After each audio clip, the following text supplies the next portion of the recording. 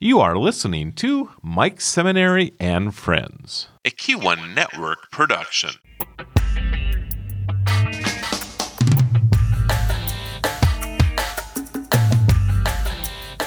Gosh, there's about 8 billion people on the planet. And by 2050, unless something really significant changes, there'll be about 10 billion. Feeding that many people is a big deal. Herculean. It's a big, big deal. And I say it that way as a kid growing up in North Dakota, and now as an adult. I knew a little bit about farming. I know a little bit more now because I'm paying a little bit more attention. And I say to myself, how's that going to work? North Dakota, part of the breadbasket of the world, the average age of a farmer is pushing 57, 58. Most of those farms don't have someone in the family that's likely going to take it over. And for a variety of reasons, it is a tough job. It is an expensive way to be an entrepreneur. It is gambling like nobody else's business.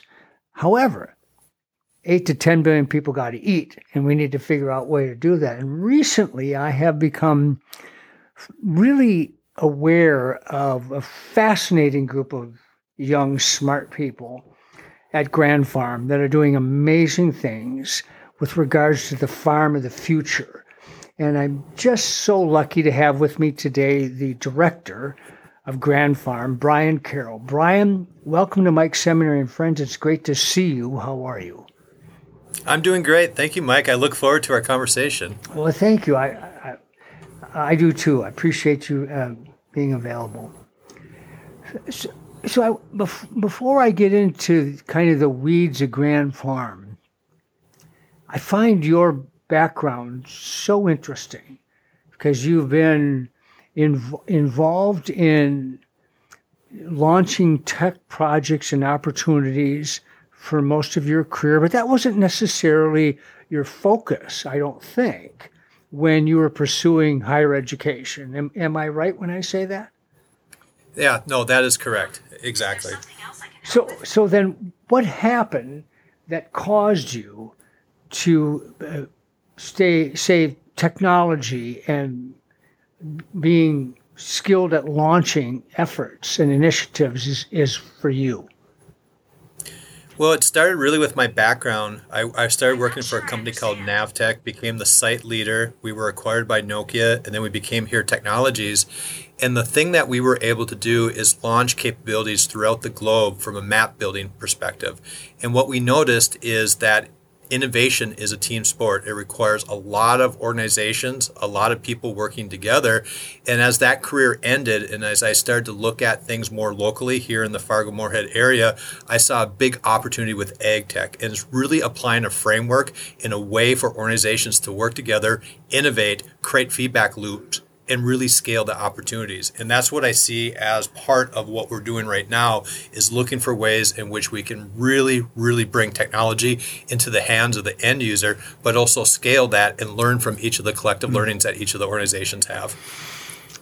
Thanks for that explanation. Let me take you back a little bit to the team building process. Because on the surface, that sounds really, really easy, but it isn't. Because you have unique personalities, unique skill sets. There's a lot of personal stuff that goes into the day-to-day goings-on for a team and its individual parts. How did you develop the skills to do that effectively? Because, again, it isn't easy, Brian. Yeah, it really starts with kind of a basic formula. The first thing that you want to do from an organizational design standpoint is look at what problems you want to solve. Once you identify what those problems are, then what you want to do is create a structure and a system in order to bring an organizational focus to it. Then once you define that, and in this case it's an innovation platform, then you start to bring in the right pieces in order to execute against that. And so it really comes down to solving the problems. What do you want to solve? What are the functions that you want to bring into the organization, and then bringing the people with the right skill sets in order to do that, and making sure that you're iterating with the end user all the way along, because that feedback loop that comes back into it helps inform how you're approaching the work. I'll go to Grand Farm in a second, but when you were the Director of Advanced Engineering and Launch, AEL, lots of acronyms nowadays, which was at one point in time NavTech and then Here Technologies. I'm not sure how that merger took place, and maybe you want to explain that. You were pretty familiar with the planet. You traveled quite a bit, launching teams effectively. Share with me a little bit about that process, your travels, building teams abroad and here, and then the merge or acquisition of NavTech and Here Technologies. Yeah, so NavTech started, and our focus was building mapping platforms for in-car navigation. We were sold to a huge cell phone company called Nokia, in which they had a worldview in terms of bringing mapping technology throughout their footprint, which was basically the whole world. And then once that ended, we became part of this car consortium called Here Technologies, in which the car companies came together and they really wanted to have that mapping asset. And so where I got involved is in Fargo, we were the map creation organization. And what we quickly realized is that we need to bring technology into the map making, and we need to look at ways in which we can develop the maps, especially where the different sources are. So we put together mapping organizations in Europe, in the Middle East, into Africa. And what our team did is help scale those processes together. And so we brought a lot of technology in. We did things at a small scale, proof of concept. Once we proved that, then we would develop large production capabilities in India, Mexico, and also in Eastern Europe as well. And so that's what the team was designed for, is to be the thinking arm of the organization. Think about what the mapping tools would need to look like, and then how do you scale that into production centers around the world in order to bring the mapping into it. And if you think about the applications that we use right now and take for granted, it is the global map. It's the digital maps that are out there that are in cell phones, they're in cars, they're on the web. And to be able to get to that point where we had global coverage is what we were able to do here in our location. So did you collaborate with OnStar and other partners? Because you're bringing back some great memories. Yeah, so OnStar was one of our first partners with GM. MapQuest, in fact, Chris Hyvee, I've met him at an event a couple of years ago, and that was at the time. I used to say I used to work for MapQuest because everyone understood what MapQuest was, but it was really the NavTech database that was powering that. And so our goal at that time, really simple enough, is to create a world in which people did not have to fold maps. If you remember those big maps that we had in the car, we wanted to eliminate that as a pain point, and we did. And it's interesting to see how the mapping industry has taken place, location-based services.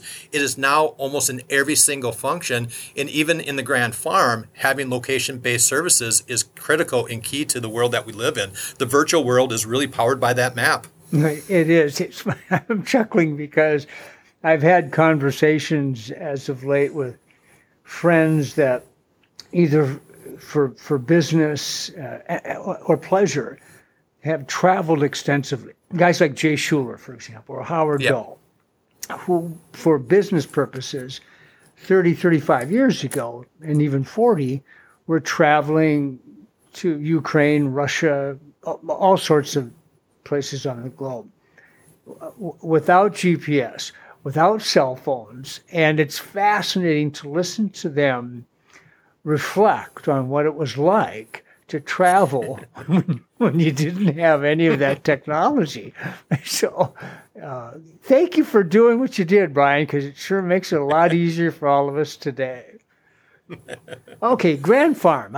I think we met at the DisruptWell technology conference in Bismarck, which my wife and I and a couple others co-founded.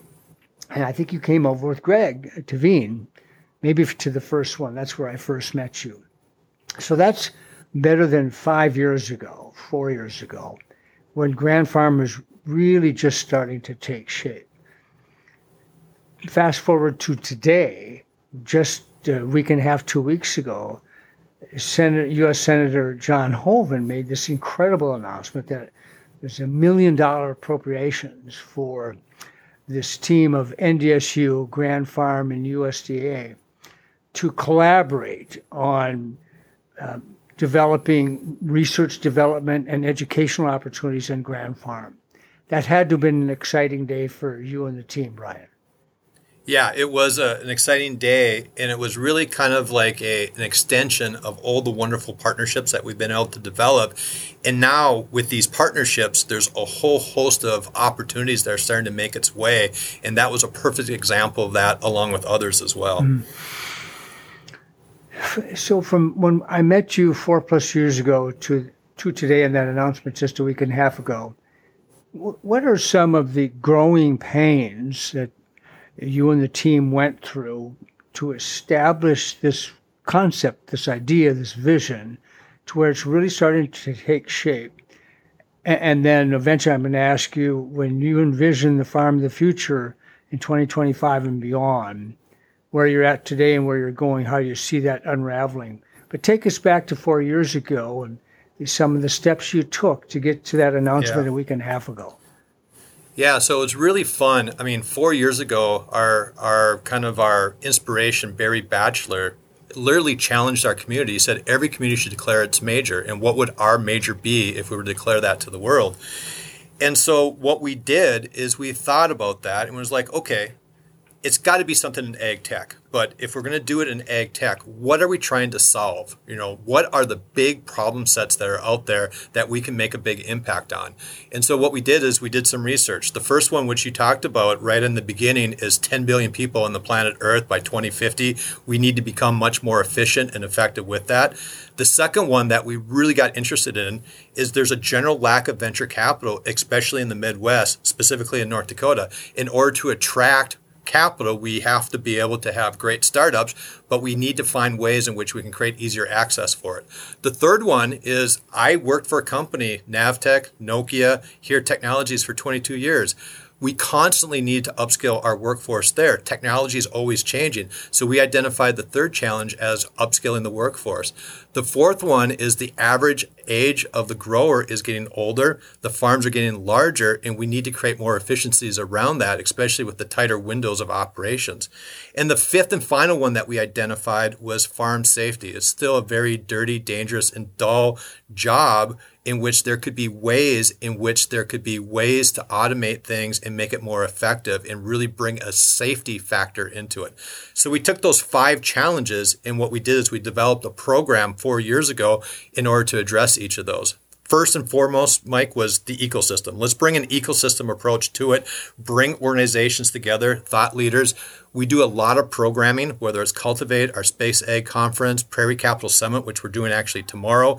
These are all designed to bring folks together. The second one that we identified is an innovation platform, the ability for organizations, large companies, small companies, startups, universities, and growers to work together in a collaborative way. Try to find ways in which we can source problems into that, create projects around it, and create a series of innovation loops around it.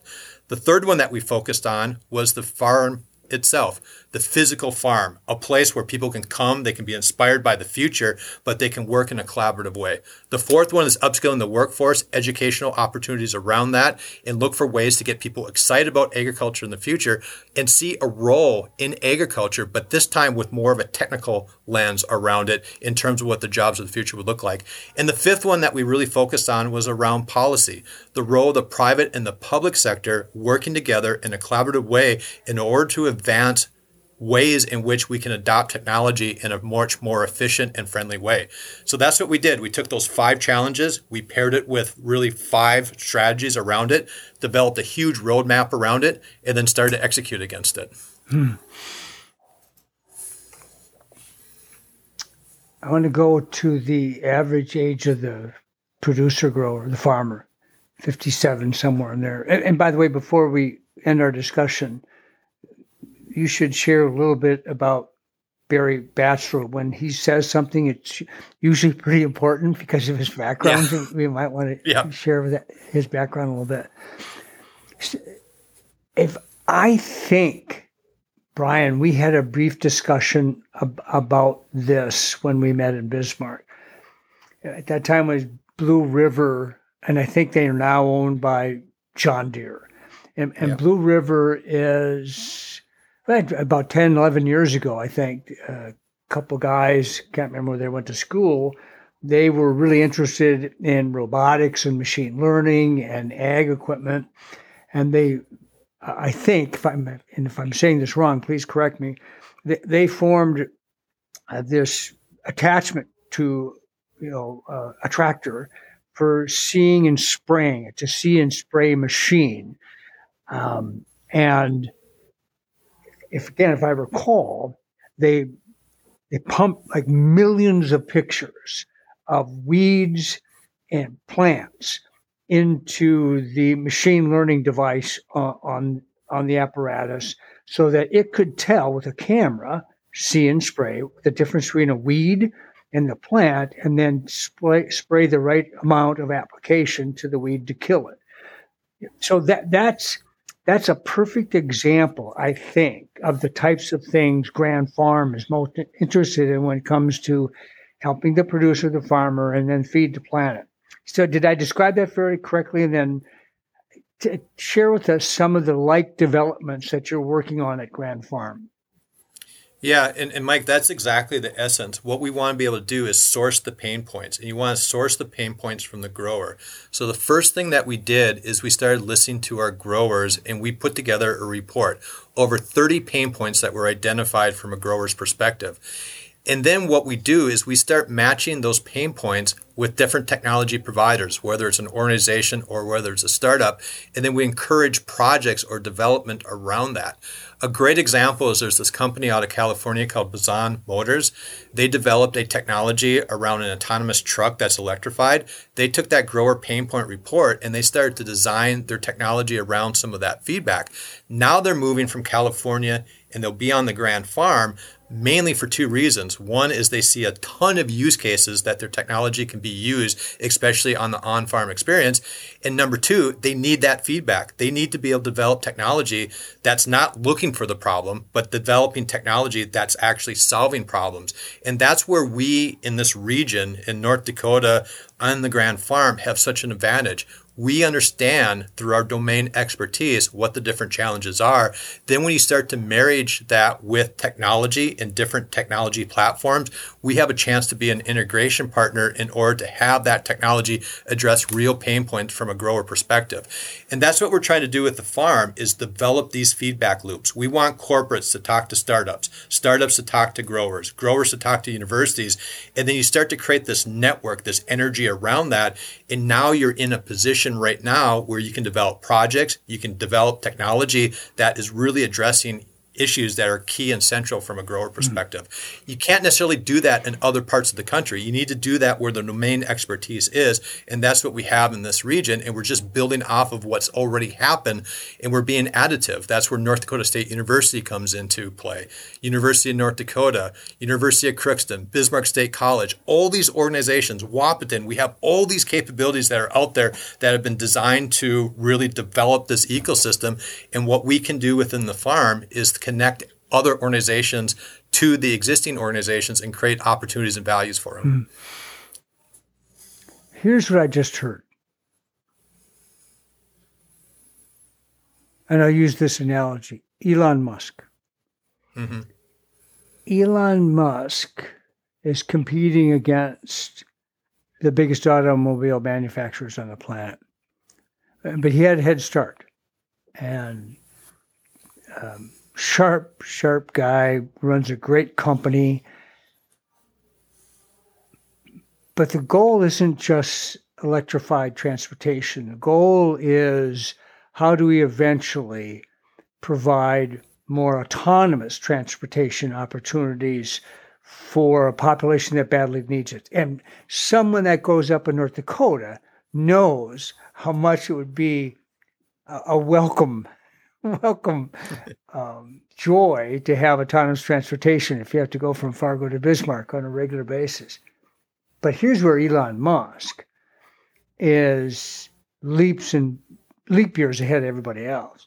He's been gathering data since day one, and that's really what you just said. You're talking about pain points and all of that. It's all about gathering data to make good decisions, to make those incremental changes that will benefit growers and your partners. Did I say that fairly correctly?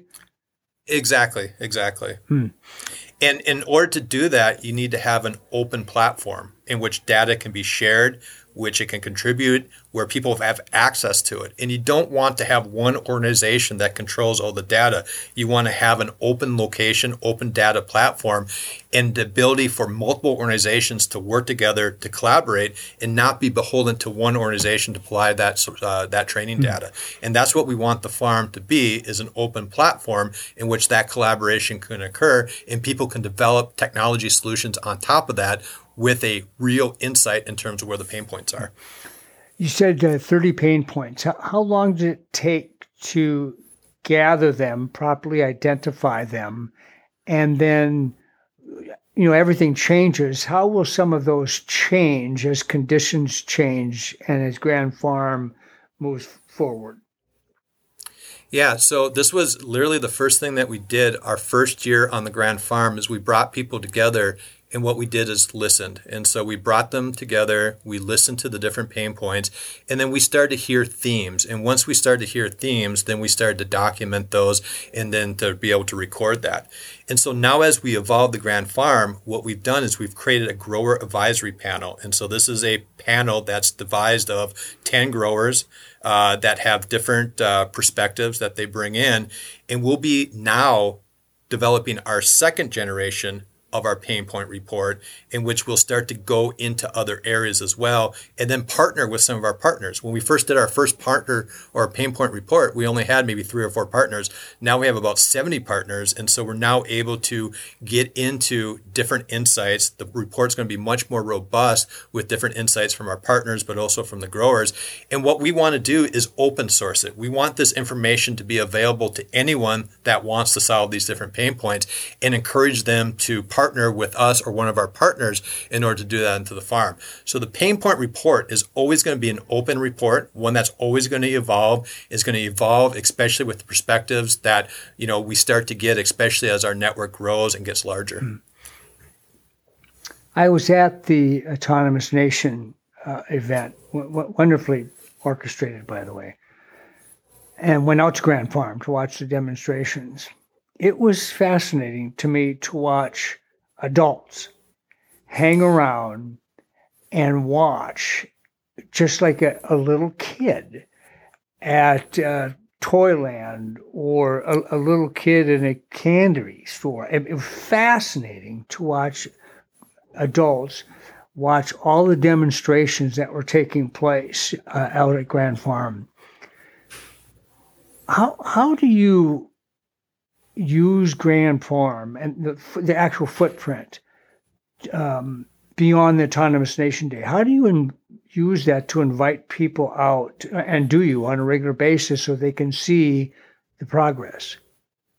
Yeah, and so I was so glad you were able to be there, because that's what the future will look like. And so we're going to build this innovation facility. It's going to be in Castleton, 140 acres. And the whole design around it is kind of patterned after Walt Disney and what he did with the Epcot Center, experimental prototype community of tomorrow. We want to replace community with farm. And what we want to do is we want to serve 3 needs. One is inspire a generation of farmers and growers about what agriculture will look like, fall in love with the pain points, but also look for ways in which technology can enable.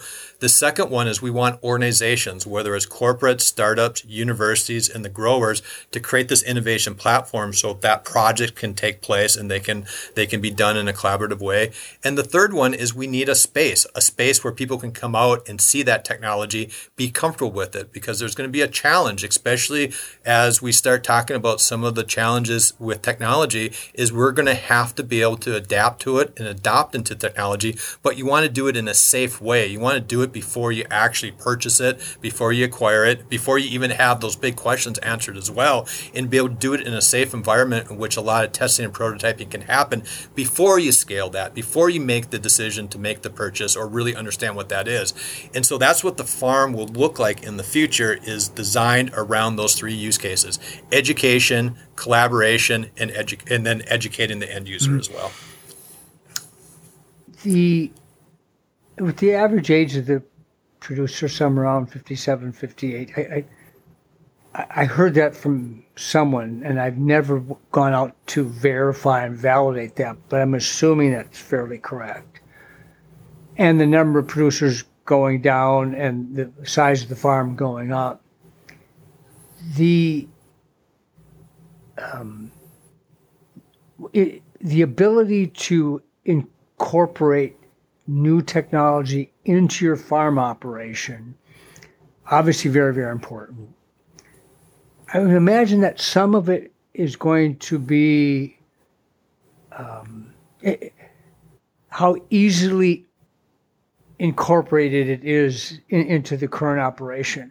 So I'm going to assume that a lot of the research that you do in terms of actual application of technology is to make it as user-friendly as possible. Maybe that's a no-brainer kind of statement, but I'm assuming that's one of the goals. It is, and one of the things that we could provide some strong value is these technology companies are wonderful in terms of what they can provide, but they need to understand it from a user experience perspective, and to be able to bridge that gap between the technology and the end user in order for that feedback to become iterative within that is going to help with the adoption of technology around it. And a lot of times these companies do a great job, but they don't quite understand how it applies to the end user. There's a lot of assumptions that are being made, and you lose cycles of innovation around that. And so to be able to do that onto the farm, in which they can learn in near real time how the end user is going to use that technology, is going to be incredibly valuable. And then for the grower perspective, to be able to get a product that works, that uses an opportunity for it to actually show results and solves the problem they want it to happen, and to understand that before they have to make a purchasing decision could be extremely useful as well. Also, we want the grower to be part of the innovation as well. If they're going to provide data for the innovation, feedback for it, there could be an opportunity for them to get involved with the company. Maybe there could be an equity stake that goes into it. There's different models that are out there that serve those different use cases, and we're interested in bringing as much value to the grower as we can. And I think the first one is to make sure that the technology works and it does what it's supposed to do, and then provide that feedback. And therein lies the great opportunity with the Senator's announcement with regards to the $1 million appropriations, where that's not the correct way to say it, but that's for research, development, and educational opportunities. And so working on the research and the application of it and the educational opportunities is kind of like the Disney theme. That's how I'm seeing it in my head, where you've got the best of both worlds with the Senator's announcement. Yeah, I mean, I look at like North Dakota State University. They have a great football team, but they have a world-renowned agricultural team, right? They have some of the smartest and brightest minds, and our ability to connect them more closely related to companies and also the end user will help the adoption of their research into a commercialized product, and it can create an ecosystem. And so they already have those capabilities, but the way in which we, within our relationship with the Grand Farm, can speed up those connections and make it easier, make it almost more organic, an ecosystem type of approach, can really help really bring solutions into a commercialized product into the market in a much faster rate. And that's what that announcement meant for us. It brings us together in a meaningful way. We have projects now that we're designed for, and we're going to have shared accountabilities across the three organizations, the USD, NDSU, and also the Grand Farm, and we can start to energize ourselves around those types of activities. And I see this as a stepping stone that's going to move us in a much more direct alignment with our partners within the ecosystem. Now, I'm going to paraphrase what I heard at Autonomous Nation and then let you kind of run with it, where I just kind of got goosebumps. in part because of my involvement with establishing and organizing the Disrupt Well Summit, the Emerging Technology Summit over in Bismarck. So I heard from the head of engineering, the dean of engineering at NDSU, somebody from Microsoft, a couple of other partners. I was hearing them talk, including the DOT director who just announced that he's retiring to move back to California with his family, Director Panos. I heard all of this chatter about the ongoing studies and research and projects regarding autonomous systems for not just for transportation on a highway, but also for implementation on the farm, agriculture, if you will. That really got me excited, Brian, because I'm hearing that this is happening a lot faster than some of us might realize. Is that an accurate way to say it? It is. And just think about this for a second. Think about the leadership that we have in the state of North Dakota, starting with Senator Hoeven, Governor Burgum, Senator Kramer, Mayor Mahoney here in Fargo, think about that. And then think about the giants that we have. We have Microsoft, a meaningful presence. They have made commitments to our community. We have Bobcat. We have John Deere. Then you have North Dakota State University, University of North Dakota, amazing facilities around that. And we all have opportunities to collaborate and solve real problems around that. And when you start to do that and you start to identify what your major is, you start to identify the different pain points that you want, and then you start moving in the same direction with all the ecosystem partners around it, there really isn't anything that we can't do. And that's what puts me in a position of great privilege in which I get to work with each of these different organizations. I'm working with so many smart, intelligent, motivated folks, and now we're starting to define things that we want to work on in an aligned fashion. And we're going to solve problems. We're going to make a big impact. And we're going to get back to what Barry Batchelor originally said. What is our major? Well, it's ag tech, high precision ag tech. We can do that. We have all these systems in place right now. It's a matter of taking as much friction out of the system as possible and launching and scaling and being excited about it. And guess what? People are going to come here, but more importantly, people are going to stay here because they're going to see opportunities in agriculture that they have never seen before, right? They're going to start to connect high tech with agriculture. They're going to see the jobs of the future, and they're going to be able to address pain points that they're most familiar with because we all come from an agricultural background. The perfect petri dish for working on technology to solve problems and provide opportunities in the ag space is right here in North Dakota, and specifically here in the Red River Valley. And so as I say that, petri dish, because we have the land, we have the producers, we have the partners, we have these great leaders that came before us, the Howard Dahls, the Jay Schulers, the Ron Offits, and Barry Batchelor. That's my segue to go back to, you probably should share with people who Barry Batchelor is, and when he says something, it's usually pretty important. Tell us a little bit about Barry.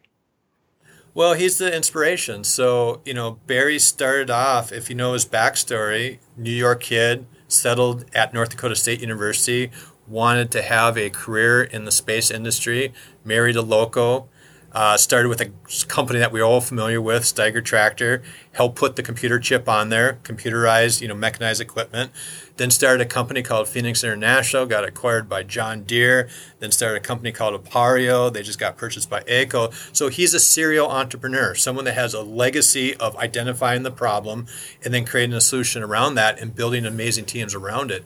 And so he's the inspiration around it. And as he talks about the future and the role of technology, especially addressing some of these pain points that we talked about, any industry that can be automated, can bring a safety component to it. It can bring a scale to it as well. He sees those as opportunities. And so that vision is what got us started. And really, at the end of the day, we all fall in love with the problem. What are we trying to solve, and how we bring people together and then leverage the resources that we have within the region. And that's really what Barry has meant to us on the Grand Farm, is that inspirational figure, someone that's done it before, showing how it's been done, but also a way in which we can address problems and challenges that we have moving forward in the future as well. By the way, before I forget, the other thing that was so exciting for me, well, there's a number of them, at Autonomous Nation, what I think it's the first, other than when I had Marlo Anderson, you know Marlo, on my podcast, and we were talking about technology, and we were talking about EVTOLs. And here we are. We're in the Microsoft campus at Autonomous Nation. Don't remember who the speaker was, but they're talking about EVTOLs, electric vehicle takeoff and landings. And when I've talked to other people about that, they look at me like, "You're nuts." No, the Jetsons it's this close. So thank you for having me get a little giddy over the agenda that day. Were you instrumental, I'm assuming, in putting together that agenda? Because it was a great day, by the way. It was a wonderful day. Well, and again, what we're doing is, holy smokes, we got the Northern Plains test site, so we have opportunities to bring content in through that partnership. University of North Dakota with what they have, bringing content through that program. North Dakota State University. So really, it's basically working with our partners, identifying things that are really relevant, and then giving them a platform and a stage in order for them to discuss and talk and engage with folks. And that is the story, really, of the Grand Farm. It's a platform that brings the best together within our region and mobilizes a focus in which we can, do things that one organization can't do, but you have to do it in a collaborative way. On the Grand Farm, and it's grandfarm.com or grandfarm.org? .com. Grandfarm.com. Yep. There's a reference to the farm of the future, and even a little paragraph that talks about the year 2025. I've said this probably 20 times during the course of all my podcasts. There isn't, in my mind, a more important entrepreneur than someone that's involved in farming. Because if they're not doing what they're doing, I'm starving, because I can't grow much of anything. And the farm has been ever changing. There's a lot of technology on farms, and sometimes, just like any other entrepreneurial enterprise, you have to factor in the costs of implementing or inserting something in your operation. Where do you see the most significant opportunities for that farm of the future by year 2025 or even beyond that? Where do you think the most significant opportunities will fall? Yeah, I think there's two things that we're seeing right now is the role of data in precision. And so if you think about it, we can be much more precise. It's almost becoming like a money ball for agriculture, where you can now be very selective in terms of where you put different seeds, applications onto the field. You don't need to do kind of a peanut butter approach. You can be much more specific around it. And the second one is when you start looking at autonomous systems as they start to interact, the size of the equipment will start to come down, and over time, the price points will start to come down as well. And you'll be able to extend your operating hours. You won't be constrained based off of daylight. You won't be constrained based off of size as well. You can have also redundant things as well. And so what I get excited about is the role of data in terms of how we can become much more precise, but also the economics of agriculture will start to come down, especially as the systems become more interconnected and the size becomes smaller and become more multifaceted as well. And what that means is there could be new people entering into agriculture. I have 100 acres of farmland that I help farm with my brother-in-law in southern Minnesota. The reason I can do that is because my father-in-law has all the equipment, right? There's no way I could actually acquire that and purchase that. But because he has those already in place, I can start to do work around that. And I see that as an opportunity, especially as the size of the equipment and the economics of it start to change, especially through automation and having redundancies into the systems as well. You just made me think about a news story I saw shortly after Autonomous Nation, frankly. A young fellow, 17 or 18 years old, over in Kent, Minnesota, that he wants to be a farmer. He helps other people on their farms. He saves his money. He's buying little pieces of equipment. People could tell him he's crazy, which I wish people would never do that, never be a dream stealer. But I thought to myself, that young man is in the perfect place. He can tap into expertise, knowledge, relationships, mentors through Grand Farm or whatever. I can't think of a better place for that young man to be than right here. Yeah, exactly. When you visit with your grower partners, that's how I'll say that for now. Is that average age correct, 57? And how do you see pulling in that younger generation, where it might be 40 or 45 and maybe not a 25-year-old, but how do you see that playing out, Brian? Well, I think there's two things. Our grower advisory board is designed for us to create a meaningful network with the growers. And through those partnerships is where we want to meet growers kind of on their terms. So I think over time, the Grand Farm and the team itself are going to have to be in these communities and interfacing with people that are growers more directly. And so we have strategies that are in place in order to create these innovation corridors, find partners in other parts of the state, other parts of the country, in which we can start to bring this connection of grower feedback into the innovation. And what's interesting, Mike, is there's technology that's everywhere, but especially in agriculture, a lot of time it's geographically constrained. So there might be a great piece of technology that works in California, but does that work with the row crops here in North Dakota? Those are things that we can be helpful with. There's organizations that can start to adapt their technology to fit the specific use cases around that. In order for us to truly be effective around that, we need to create that network, but we also have to have a grower perspective in each of these different areas as well and leverage that knowledge into the innovation. When you're looking at the ag products we produce, and we're number 1, 2, or 3 in so many of them, whether it's wheat, canola, beets, potatoes, beans, I could go on. Are you actively working on solutions when you call those pain points? Are those 30 pain points broken out into all those ag products I just referenced and then some? Not in a direct way, but I'll give you an example. One of the projects that we're working on is called traceability. We call it Harvest Trace. And what we're trying to do and what we're doing is we're tracing a soybean all the way through the supply chain. And so we're connecting the grower with the consumer. And what we're finding is that the consumer is starting to make demands and expectations in terms of where the soybean is produced, how it's being produced, what are the different farm practices are.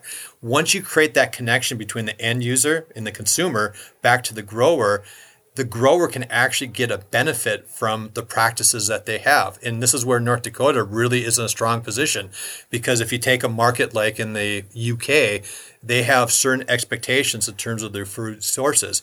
We have great traceability. We have great companies like SBMB that are out there right now that are producing high value products, and people are willing to pay a premium for it. And to be able to do that through technology and create that traceability, we have an opportunity to be really impactful here. A good example of that is like the Japanese market. We're going to go on a trade mission with the governor here in a couple of weeks. They're really interested in where the food is originating from and what's being done on that field. Well, we have abilities, right? We have technology. We can be able to verify that in a very confident way in which the market and the consumer will be able to pay a premium for it. And then that value comes back to our growers as well. And so by being number one in all these commodities, but not just being number one in the commodities, but in terms of our farm practices, in terms of what we're doing, we'll be able to distinguish ourselves from other markets that are out there just because of who we are, because of what we do, and really how we do it. You just made me think of a meeting I had a number of years ago when a fellow from South Korea, whose job was acquiring all the beef for all the restaurants in South Korea. And I had a chance to visit with him, and here's what I learned: when you have a country that neighbors you, and this is the case for Japan as well, that doesn't like you very much, food security and traceability is a big, big deal. Yep. And for this guy, he's the third generation in his family where that's his sole responsibility. And they were looking at places to, put in slaughterhouses in North America. So I understand completely what you just said. I'm going to ask you a magic wand question. If you had a magic wand, you could wave over the heads of everybody that's hearing about Grand Farm, but they might not have some of the information that I had, for example. I got to go to Autonomous Nation. I've gotten to know you. I know Greg. I go to the website. What's the one thing you want them to know about Grand Farm's role and the farm of the future in 2025 or beyond? What's the one thing you really want them to know? I think the biggest thing is the Grand Farm is designed to be an open platform. And that platform is designed around some of the great companies, whether it's universities like North Dakota State University, CHS, Land O'Lakes, what we have here in that region. And what we're doing within the Grand Farm is using this network to create projects, feedback loops, to advance technology in order to quickly ramp up productivity and efficiency around it. So the farm is designed in order to build off the strength of our region and really sharpen the focus into areas in which we can be most impactful for. The Grand Farm wouldn't exist if we didn't have these organizations within our community, and it exists because we have them, and we're in a position right now where we can mobilize an ecosystem, apply focus, sharpen that focus, and address problems that relate to the end user, and in this case it's the grower, and advanced technology around that. And we can do that in this region. That's why we're declaring it as our major. And I don't think there's really any other community in the world that has all the things that we have within this region. I mean, we're already recognized as the leaders in agriculture. And I believe this is our birthright. And the reason why we exist is to feed the world, and feed the world through enabling technology. Mm. Brian, when you were a freshman or sophomore at Shanley High School, if somebody would have told you, Brian, here's what you're going to be doing in 2022. You're going to be working with a bunch of young entrepreneurs. They're going to change the ag industry by implementing all sorts of innovations and inserting technology like autonomous driving tractors and drones and attachments that can see and spray and kill weeds really effectively without harming the plant. What do you think you would have said as a freshman or sophomore at Shanley? Boy, I tell you what, I probably would be confused, first of all, but there'd be something inside me that would have really got excited. And I just remember as a sophomore in high school, I spent my entire Christmas vacation working on a program through my Apple IIc, in which I was like, wow, this computing power that we have, the ability to create software, solve potential problems out there, excited me back then. And now to think that we're solving problems that have a global impact, food scarcity, food production, would have really excited me. I probably wouldn't know what we were talking about, but something about it would have excited me at that time. Helping people plan, optimize, and launch initiatives. That's what you did when you were with NavTech and then Here Technologies, and that's still what you're doing now? You're doing the exact same thing. Exactly, and it works for agriculture, but guess what? It works for other problems as well. let's do a grand ranch, right? Let's do we can pattern all these things around it because the formula works, right? It's about creating an ecosystem, bringing people together, sharpening that focus, providing a framework, and getting excited about solving problems. And you do that with a smile on your face. It's amazing how many people will come to the table. By the way, I think since we're going back to the Disney theme, I think between what you're going to end up establishing at Grand Farm and what Doan is doing with his ranch out south of Bismarck, that's the perfect weekend getaway for people. You start in Fargo and go to Castleton, go to the Grand Farm, get a boatload of technology information, maybe have a nice meal, and then you go to Doan's and you suck up all that. I saw his TEDx talk and I thought, that's brilliant. Yeah. It's just brilliant. It is. It's amazing. Yeah. Yeah. So what's the last thing you want people to know about you and Grand Farm, Brian?